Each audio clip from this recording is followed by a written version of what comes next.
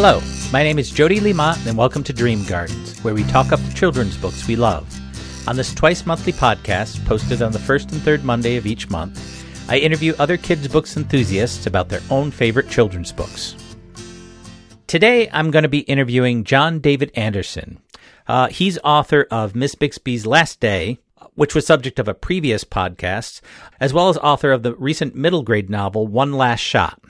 And we're going to be talking about The Book of Three, which is the first book of Lloyd Alexander's classic fantasy series, The Chronicles of Prydain. But first, as always, we're going to start with a poem. And the title of the poem I'm going to read today is A Small Needful Fact by Ross Gay. And it's a poem which, on the day I'm recording this, just seemed like the right poem to read. A small needful fact is that Eric Garner worked for some time for the Parks and Rec Horticultural Department, which means, perhaps, that with his very large hands, perhaps, in all likelihood, he put gently into the earth some plants which, most likely, some of them, in all likelihood, continue to grow, continue to do what such plants do, like house and feed small and necessary creatures, like being pleasant to touch and smell, like converting sunlight into food, like making it easier for us to breathe.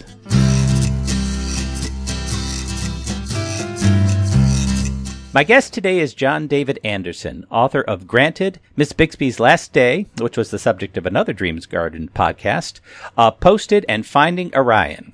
You can find Dave's website at www.johndavidanderson.org. Thank you for joining me today, Dave. Thanks for having me, Jody. Like I mentioned, your latest book that you had published is Finding Orion. Can you talk a little bit about what that book is about? Yeah, so that book is about a very quirky family. I mean, literally, they're called the Quirks, Kwirks. And in the very first chapter, they learned that their grandfather, Papa Quirk, has passed away. And so the journey that they go on is one about the nature of legacy and how, different people remember, the deceased differently, and the impact that a person can have, far-reaching, not only on family, but on community. And so as the main character, Orion, because all of the kids are named after constellations, as he goes through this process of understanding what his grandfather meant to him, he also learns more about what his father means to him and his sisters and all these things. And it's sort of an absurd novel in one way. I mean, ultimately, they go on a scavenger hunt to go find their grandfather's remains because they don't end up in the casket. Instead, they get a clue, right, that leads them to more and more clues. And so it's a mystery story and an adventure story. But it's also just a heartfelt family tale where all the kids eventually come to grips with the impact that they're going to have on each other. And what was the inspiration for the story? Where did the idea for this come from for you? Honestly, my own personal life, I was dealing with a family member. My father was very ill. And so I was grappling with the idea of the legacy that he was going to leave behind and the impact that he had on me and on my kids. And I wanted to go on a journey of self-discovery through this other character. And it's a coming-of-age novel, but I don't think coming-of-age is something that we do just when we're, 10, 11, 12, 13, 14.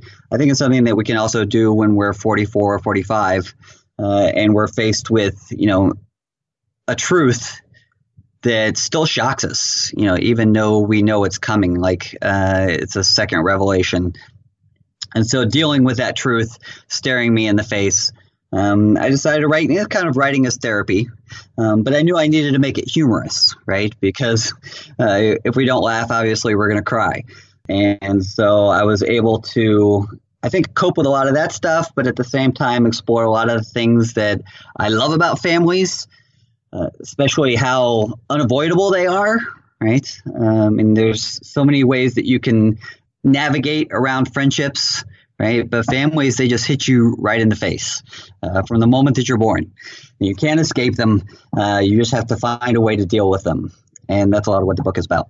It's interesting. I haven't had a chance to read this, but I read Ms. Bixby's Last Day, which I enjoyed a great deal. And there's some some threads of similar themes dealing with loss and sort of letting go. That it's a very different story, but I see sort of the threads going from the way you're describing it that are commonalities, at least, between the two novels. Yeah, so I mean, Miss Bixby's Last Day is proactive in a way in which it asks the question, if you see loss coming, right, what can you do to, I don't know, solidify the relationship or at least let the person know how much they meant to you. Whereas in Finding Orion, it's after the fact, right? And so it's a question of when you can't get the answers directly from the source, or when you can't make amends with the person that's passed, then how do you make amends with yourself? Is there part of Finding Orion that you'd like to share?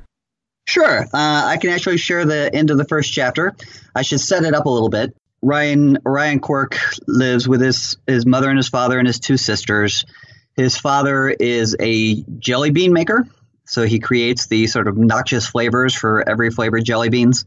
And he's just unlocked the flavor for fried chicken, and he thinks it's going to make $1 million. And so that's what they were eating for dinner. And there's a knock at the door.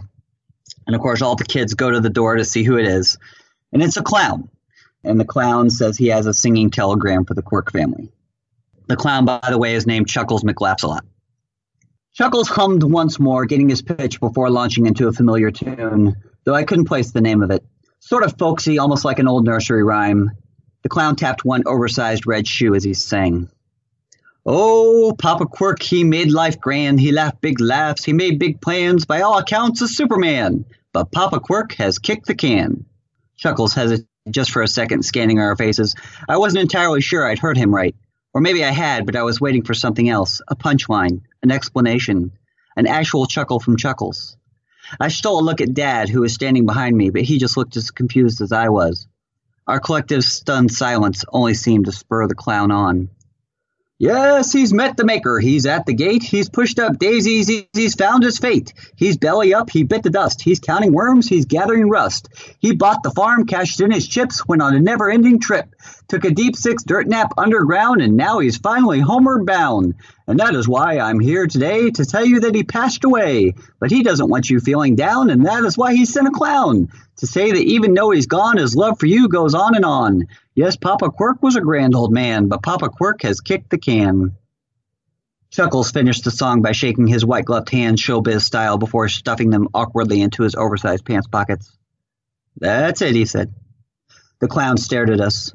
We stared back, paralyzed. A clump of speechless quirks crowding the entryway. An entire minute passed, which doesn't sound like very long, until you're staring at a man in an orange wig and size 20 shoes who's just informed you that your grandfather is dead. Then 1 minute seems like a million. My father was the first to speak. Are you joking? Chuckles raised a bushy blue eyebrow. Do I look like I'm joking? There was no good answer to this question. Listen, you seem like a nice bunch of folks, and I don't mean to upset you, the clown continued. I just do what I'm told. I don't write the songs, I just sing them. Maybe it is a joke, but if it's not, then, I'm really sorry for your loss. My parents looked at each other, my mother's forehead creasing, my dad's mouth opening and closing wordlessly. Cass looked like she'd been told she lost the leading role in the school play. Lyra looked skeptical, but that's how she always looks. And I just kept thinking the same thing over and over. This can't be real. Papa Quirk can't be dead. Chuckles McLaughs-a-Lot removed one hand from his pocket and held something out to us. A trio of rainbow swirl circles on sticks. Lollipop? He said. So that's how it kicks off.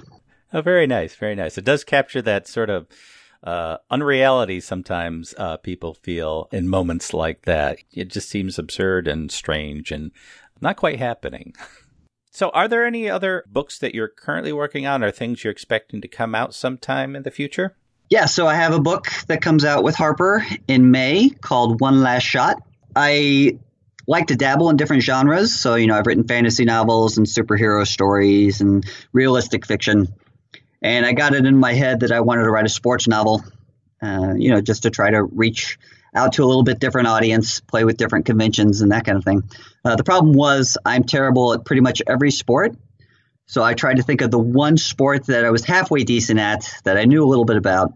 And so the novel that comes out in May, One Last Shot, I think it'll be the first middle grade novel ever written about miniature golf. Yeah.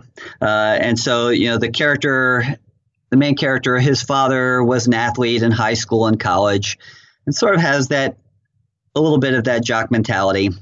And really wants to find the one thing that his son is good at, and to nurture it.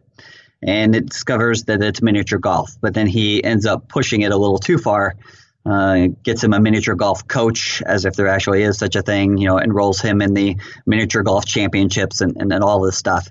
And so then miniature golf becomes a metaphor for a lot of the things that the main character is negotiating with his parents, and their rocky marriage and friendships and all that other stuff. And the novel's told in 18 chapters, representing the 18 holes that he plays during this championship match. And then in each one, of course, it flashes back to everything that led up to that point. I cannot think of any other novel offhand that deals with miniature golf. So you're right. It may be the first. You got to find your niche. Now, I should let people know listening that we're recording this in February. This is coming out June. So for readers who are listening, by the time they hear this, the book will actually be out because it's coming out in May and they'll hear this in June. So at the time we're recording this, it hasn't come out yet. By the time everybody's hearing this, they can go ahead and get the book. Just so they're aware of that. Right. Yes, please do. Yeah. Now, I understand you also do school visits now and then, going into schools and doing presentations. Talk a little bit about what that experience would be like for the kids who show up for the school visits, what you do. Yeah, so it's pretty high octane, high energy. I usually break the day down into two different parts.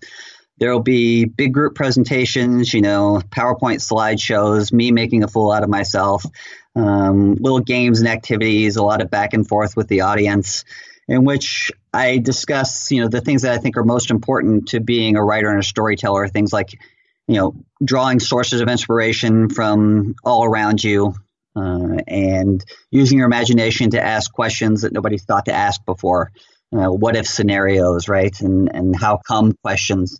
And then I talk about perseverance and how important that is to being a writer and how difficult writing well actually is. And, all throughout, the attempt is to get kids not just to be more interested in reading, but to think about the stories that they tell and the impact that those stories can have. And then through the other parts of the day, usually I have the chance to do writers' workshops. So then, kids, and I usually present to 4th, 5th, 6th, 7th graders, just because that's where the interest of my books lies. And so, we'll work on a short story or work on character development or that kind of thing. And that's great because, there's a lot of kids who, in a group of 300 would be shy about asking questions or engaging with an author, but you get them in a group of 20 and you get them with some sentences in front of them, and all of a sudden they feel a very strong emotional connection. Now, obviously, you're going there to help the kids out with their own writing. Is there something that you get back from the kids by doing these visits as well? I explicitly go in there with the intention of getting stuff from them. And so I will ask them, about lingo and dialogue, and what the coolest things are, right, that I should be at least aware of, if not mentioning directly in my books. I'll pitch ideas off of them. We'll sometimes try to think of alternative titles to some of the books that I've published, that kind of thing. And so I think it's incredibly important for especially authors of children's literature to stay in close contact with that target audience, and school visits is probably my number one way of doing that. And to see what kids are really interested in and the sort of books they really want to read. Well, and to get their honest opinion on everybody's books, but my book specifically, because I can read reviews, and this is not to diss reviews, but, a lot of the reviews that I read are from adults. They're from librarians or teachers or from, school library journal. And that's great. But I also want to know what, a 10-year-old thought of my book. And sometimes their honesty can be very refreshing. So you've gotten some good feedback, or sometimes feedback that's a very, like you said, sometimes kids can be sometimes very and sometimes brutally honest. Right. Some soul shattering feedback. Yeah. Which after a time, I suppose, can be very helpful as well. It is. Absolutely. Now, the book you picked as one of your own personal favorite kids' books is The Book of Three, which is book one of the Chronicles of Pyrrhadane, written by Lloyd Alexander. For readers who haven't had a chance to read either this book or even the whole series of books, can you talk a little bit of what it's about? Yeah, so if you've ever read a fantasy series, then I think you know what it's about. I mean, at the time, it was published in the 60s. And so I think there's a lot, if we put it in its context, that we can see as original. But just about every fantasy trope that you imagine being in a series is in this one. And it tells the story of its main character. His name is Taran. He is an assistant pig keeper. And he dreams, of course, of a life of grand adventure, as most, fantasy young people do. And of course, in the first chapter, the big baddie shows up, threatens the whole land, and Taran is called upon. Initially, he's called upon to take care of the pig. But when the pig escapes, then it leads him down one series of adventures after another. And, as these things do, if you're a hobbit, right, your world gets bigger and bigger once you get out of the Shire. It's the same thing for Taran. Once he gets out of his small little patch of land, he encounters all sorts of strange folks and beings and political machinations and all kinds of terrible, horrible things that might happen. And through all kinds of friends that he meets along the way, obviously he grows into becoming the hero that he always hoped he'd be. So it's a coming-of-age story, traditional fantasy fare. And when did you first encounter this book? I think I was 10 or 11 years old. I was around that age, so it was sort of prime middle grade reading. And what I remember about it is that I was not a heavy-duty reader at the time. We didn't have a whole lot of access to books. We had a library card, which was great, but we didn't own a lot of books in the house. But these were ones that I remember getting as a gift. And so, number one, it was a book that I owned. And I think just owning a book automatically gives you a more personal relationship to it. Obviously, I'm not going to say don't go to libraries, right? But there's something about just having it there, knowing that you can pick it up and read it again whenever you want, dog-earing the copy, seeing your little Dorito chip stains on the pages, that kind of thing. And so I encountered it when I was 10, 11. This is the same time that I became sort of a huge Star Wars fan. And so I was very much wanting to have a place in an escapist fantasy world. And I had a rich imagination. I had a huge forest by my house that I could escape to for 8 hours a day, in the summers, and just imagine myself, grab a stick, that's my sword, and imagine myself going on these adventures with these characters. As you mentioned, Taran is our hero, and he's an assistant pig keeper. Not even a regular pig keeper. He's just the assistant pig keeper. He's a very, like in many of these fantasy stories, he's an unlikely hero, and as many characters keep reminding him, he's also sometimes can be a bit full of himself. He constantly misreads others in the situation, what's called for, and makes a lot of mistakes. So what is it about him or this kind of hero that makes him such an appealing kind of hero? I think you actually hit it. It's just how flawed he is. And all of the characters in this book and in the entire series have, various foibles and eccentricities and things that annoy you about them, and definitely limitations that they have to overcome. Taran, I have to be honest, is not my favorite character by far. For me, I could identify with him, obviously, and as the protagonist, you're sort of forced to go on the journey with him. And I appreciate that, he learns a lot, and especially by the later books, I think he becomes, really great and well-developed. But he doesn't have the personality for me that a lot of the other characters did that jumped out. But I think what you like about him is this notion that it's easier to see yourself in him than maybe some of the other characters, especially if you're young and you don't know a lot about your own self, right? You're still undergoing that process of self-discovery, trying to find out about your identity. And I think Taran's obviously doing that, right? And so there's an empathetic connection with Taran and the almost blank slate that he is. Like, he's an assistant pig keeper only because, Cole said, I'm giving you a title, you're an assistant pig keeper. And so, he's got to sort of grow into the labels that he wants for himself and the labels that other people give him.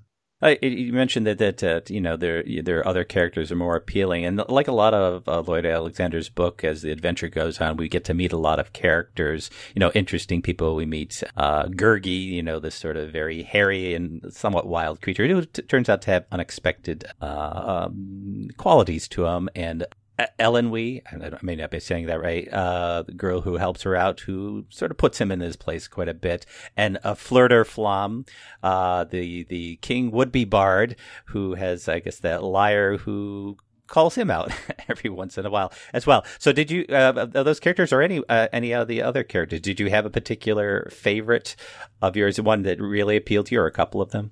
I think two of the ones that you mentioned for sure. Flirter, I think what I love about him is the contrast between him and Taran. Taran's an assistant pigkeeper who dreams of being a hero. Flirter was a king who decided that he was just going to give it all up and become, a traveling bard. And so you have this sort of reversal of fortunes, and the motivations behind those make an interesting play. But you're right. I mean, he carries this lyre. The string breaks every time he ventures into hyperbole, right? Exaggerates or lies. It's kind of like a Pinocchio of the fantasy world. And then you have, and I'm not sure if I'm pronouncing it right either, Elenwe, who I think at the time was probably my first exposure to, because like I said, I hadn't read a ton of books, but a strong fantasy female character.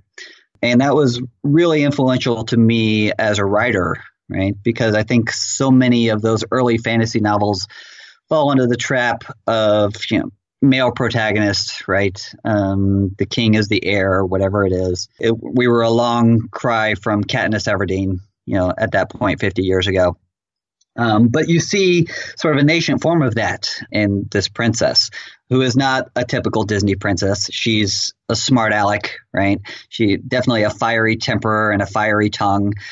She has a great way with words, just a lot of fun ways that she uses similes and metaphors in the book and describes things. And her action with Taran was great because, I was 10 or 11. So I understood romance on a very idyllic sense, right? But I wasn't to the point where I was 15 and romance was taking on, a sort of new terminology. And the romance between these two, it takes 5 books to develop, and it's all very sort of chaste and sort of mock flirtatious, right? But it was just pitched at just the right level for me at that age. Where I could identify with the back and forth between Taran and Elenwe. And she doesn't need rescuing from him. And often she's actually a couple times she rescues him from particular situations and keeps reminding him that he is the assistant pigkeeper. Right. Yeah, she definitely puts him in his place. And he deserves to be put in his place too, right? Because I think one of the things about Taran is strangely a sense of entitlement, right? And you wonder where that came from, but he does have it. I think it's almost like a fantasy hero entitlement. I'm on the cover of the book, therefore I must be awesome. Now, like a lot of these books, a villain, a bad guy is important. And we do meet Queen Akron briefly, and I think she becomes more important in the later books. But really the sort of the main villain of the piece is the Horned King. And what's interesting is we really don't have too many times in the book where we meet him. Briefly in the beginning, and I believe towards the end, and his reasons for being there and his motivation are unclear, and yet he's still a very daunting figure. And I'm just wondering, is about a villain like that who's sort of a bit of a shadowy figure, who sort of looms over the novel at the same time we're not exactly sure what or who he is. And I think as a writer now, looking back on it from the years of reading experience I have, I kind of see the one-dimensionality of some of the villains in the series as being a bit of a weakness. But when you're a kid, I think that notion of this sort of placeholder villain, which is just, you say, this shadowy, dark, mysterious figure who's obviously got a very visual symbolization to him, right? So you can picture him easily, and he can easily become the stuff of your nightmares, right? Then it's good because then you can sort of substitute all of your other nightmares and fears and insecurities onto him. And so then to be able to imagine yourself as the hero and then having the agency to somehow defeat him becomes more powerful to you, right? And so as a kid, I think that's terrific and it's fantastic, even though as an adult writer, I maybe wish there was a little bit more nuance or depth, especially in terms of like the characters' motives. But then again, like I said, at the time I was a huge Star Wars fan. And so the idea that there just are forces of darkness out there who just want power for power's sake and to take over the world and rid it of all good. I'm not saying those forces aren't out there now, obviously, but I think as a kid, it becomes a lot, as a young reader, I think it's just a lot easier for us to find our own motivation to overcome it when it's put in somewhat more binary terms. Yeah, so you're right. He's a very visual, almost cinematic sort of villain, but we really don't know exactly, actually, anything about what's going on in his head. Well, and I don't think we have to, because I don't think that matters. I wouldn't argue that, I mean, the plot of Book of Three is pretty frenetic in terms of like the action never really lets up, but I don't remember reading it for plot when I was a kid. I remember reading it for character. I remember identifying and falling in love with this band of misfits. And I was more interested in the little quibbles and, sarcastic zings that they would throw back and forth at each other. Not that I would skip over when somebody drew a sword, but it was almost more interesting to me to watch them interact with each other than to interact with the villain. I think as a young reader, you're focused on certain things, but I know reading as Lloyd Alexander as an adult, the appeal to me is just how they're epic books, and yet they're also very short books. He doesn't write huge, massive books, even though this is a series. So the way he structures plot and character and setting very tightly, I want to talk a little bit about that, and as an adult and an author, what you see in him as an author, as a writer in his craft, and how he constructs, makes these worlds and creates these characters and keeps things moving along pretty quickly. Right, and obviously, if you're a young reader, that's ideal. Especially if you were a reader who wasn't really interested in books. I sat down with Tolkien about the same time that I sat down with Lloyd Alexander, and in the interest of full confession, and I apologize to your listeners, but at the age of 10 or 11, I couldn't get through it. I struggled and I put it down, and I didn't even get back to the Ring cycle until I was in college, just because my young experiences sort of put me off as saying, this is not accessible to me. But Lloyd Alexander was instantly accessible. And a lot of that has to do with, brevity of prose, those short, snappy sentences, tons of dialogue, and not a lot of description. This is not a Tolkien-esque world where you have to go on about 4 pages and there's a lot of back history that you have to get into to understand the true depth. I'm not saying that Alexander doesn't world build, because he does, but it's, scattershot. It's like bits and pieces. He gives you just enough so that you can kind of see the backdrop as you're galloping along at a frenetic pace to get to the next adventure. And as a writer, I appreciate that. And it's something that I think as my writing has evolved, I've gotten more and more to writing in that style. So, when I first started out, I was flowing and flowery and sort of in love with my own language and turn of phrase. And now I'm just let's get to the snappy dialogue, right? Let's get to the action sequence and have some fun with this. Yeah, I think I've learned more about plot from reading Lloyd Alexander, about how to structure it, how to really think about how, the shape of a story. Because he really does, right away, we sort of landed right into the story right from the beginning. And I think meet the Horned King right in the second chapter. You do, yes. The threat is right there. And then, you could argue that there's definitely a sort of machinations going on. Like, of course, the pig has to escape. Well, the pig has to escape so we can chase the pig, so we can get into this adventure. And of course, when you steal the sword, the tower collapses, and you think this one character is dead. But guess what? That helps me give you a twist at the end. And so you can kind of see the wizard working behind the curtain, right? But at the same time, like when you're 10 or 11, and if the pace is that quick, it doesn't matter. Right, because you're invested, and like I said, because you love the characters and you want to see what happens to them. Now, this book he uses, it's based on a lot of Welsh myth, and I guess that's true for a lot of his books. They're taken from different myth stories and characters and myth, and he sort of fashions that into his own, for his own use, making this particular story. Just wondering, you ever think about how he uses, sort of existing myth and for the purposes of telling, a story that's appealing to a younger crowd? What I think is great about that is that, this book was published in the 60s, and you think about the number of novels that we have now for young people. And you think about the number of novels that we had back then for young people. And to think that even back then, our greatest fantasy authors still had to draw on the works of the people that came before him.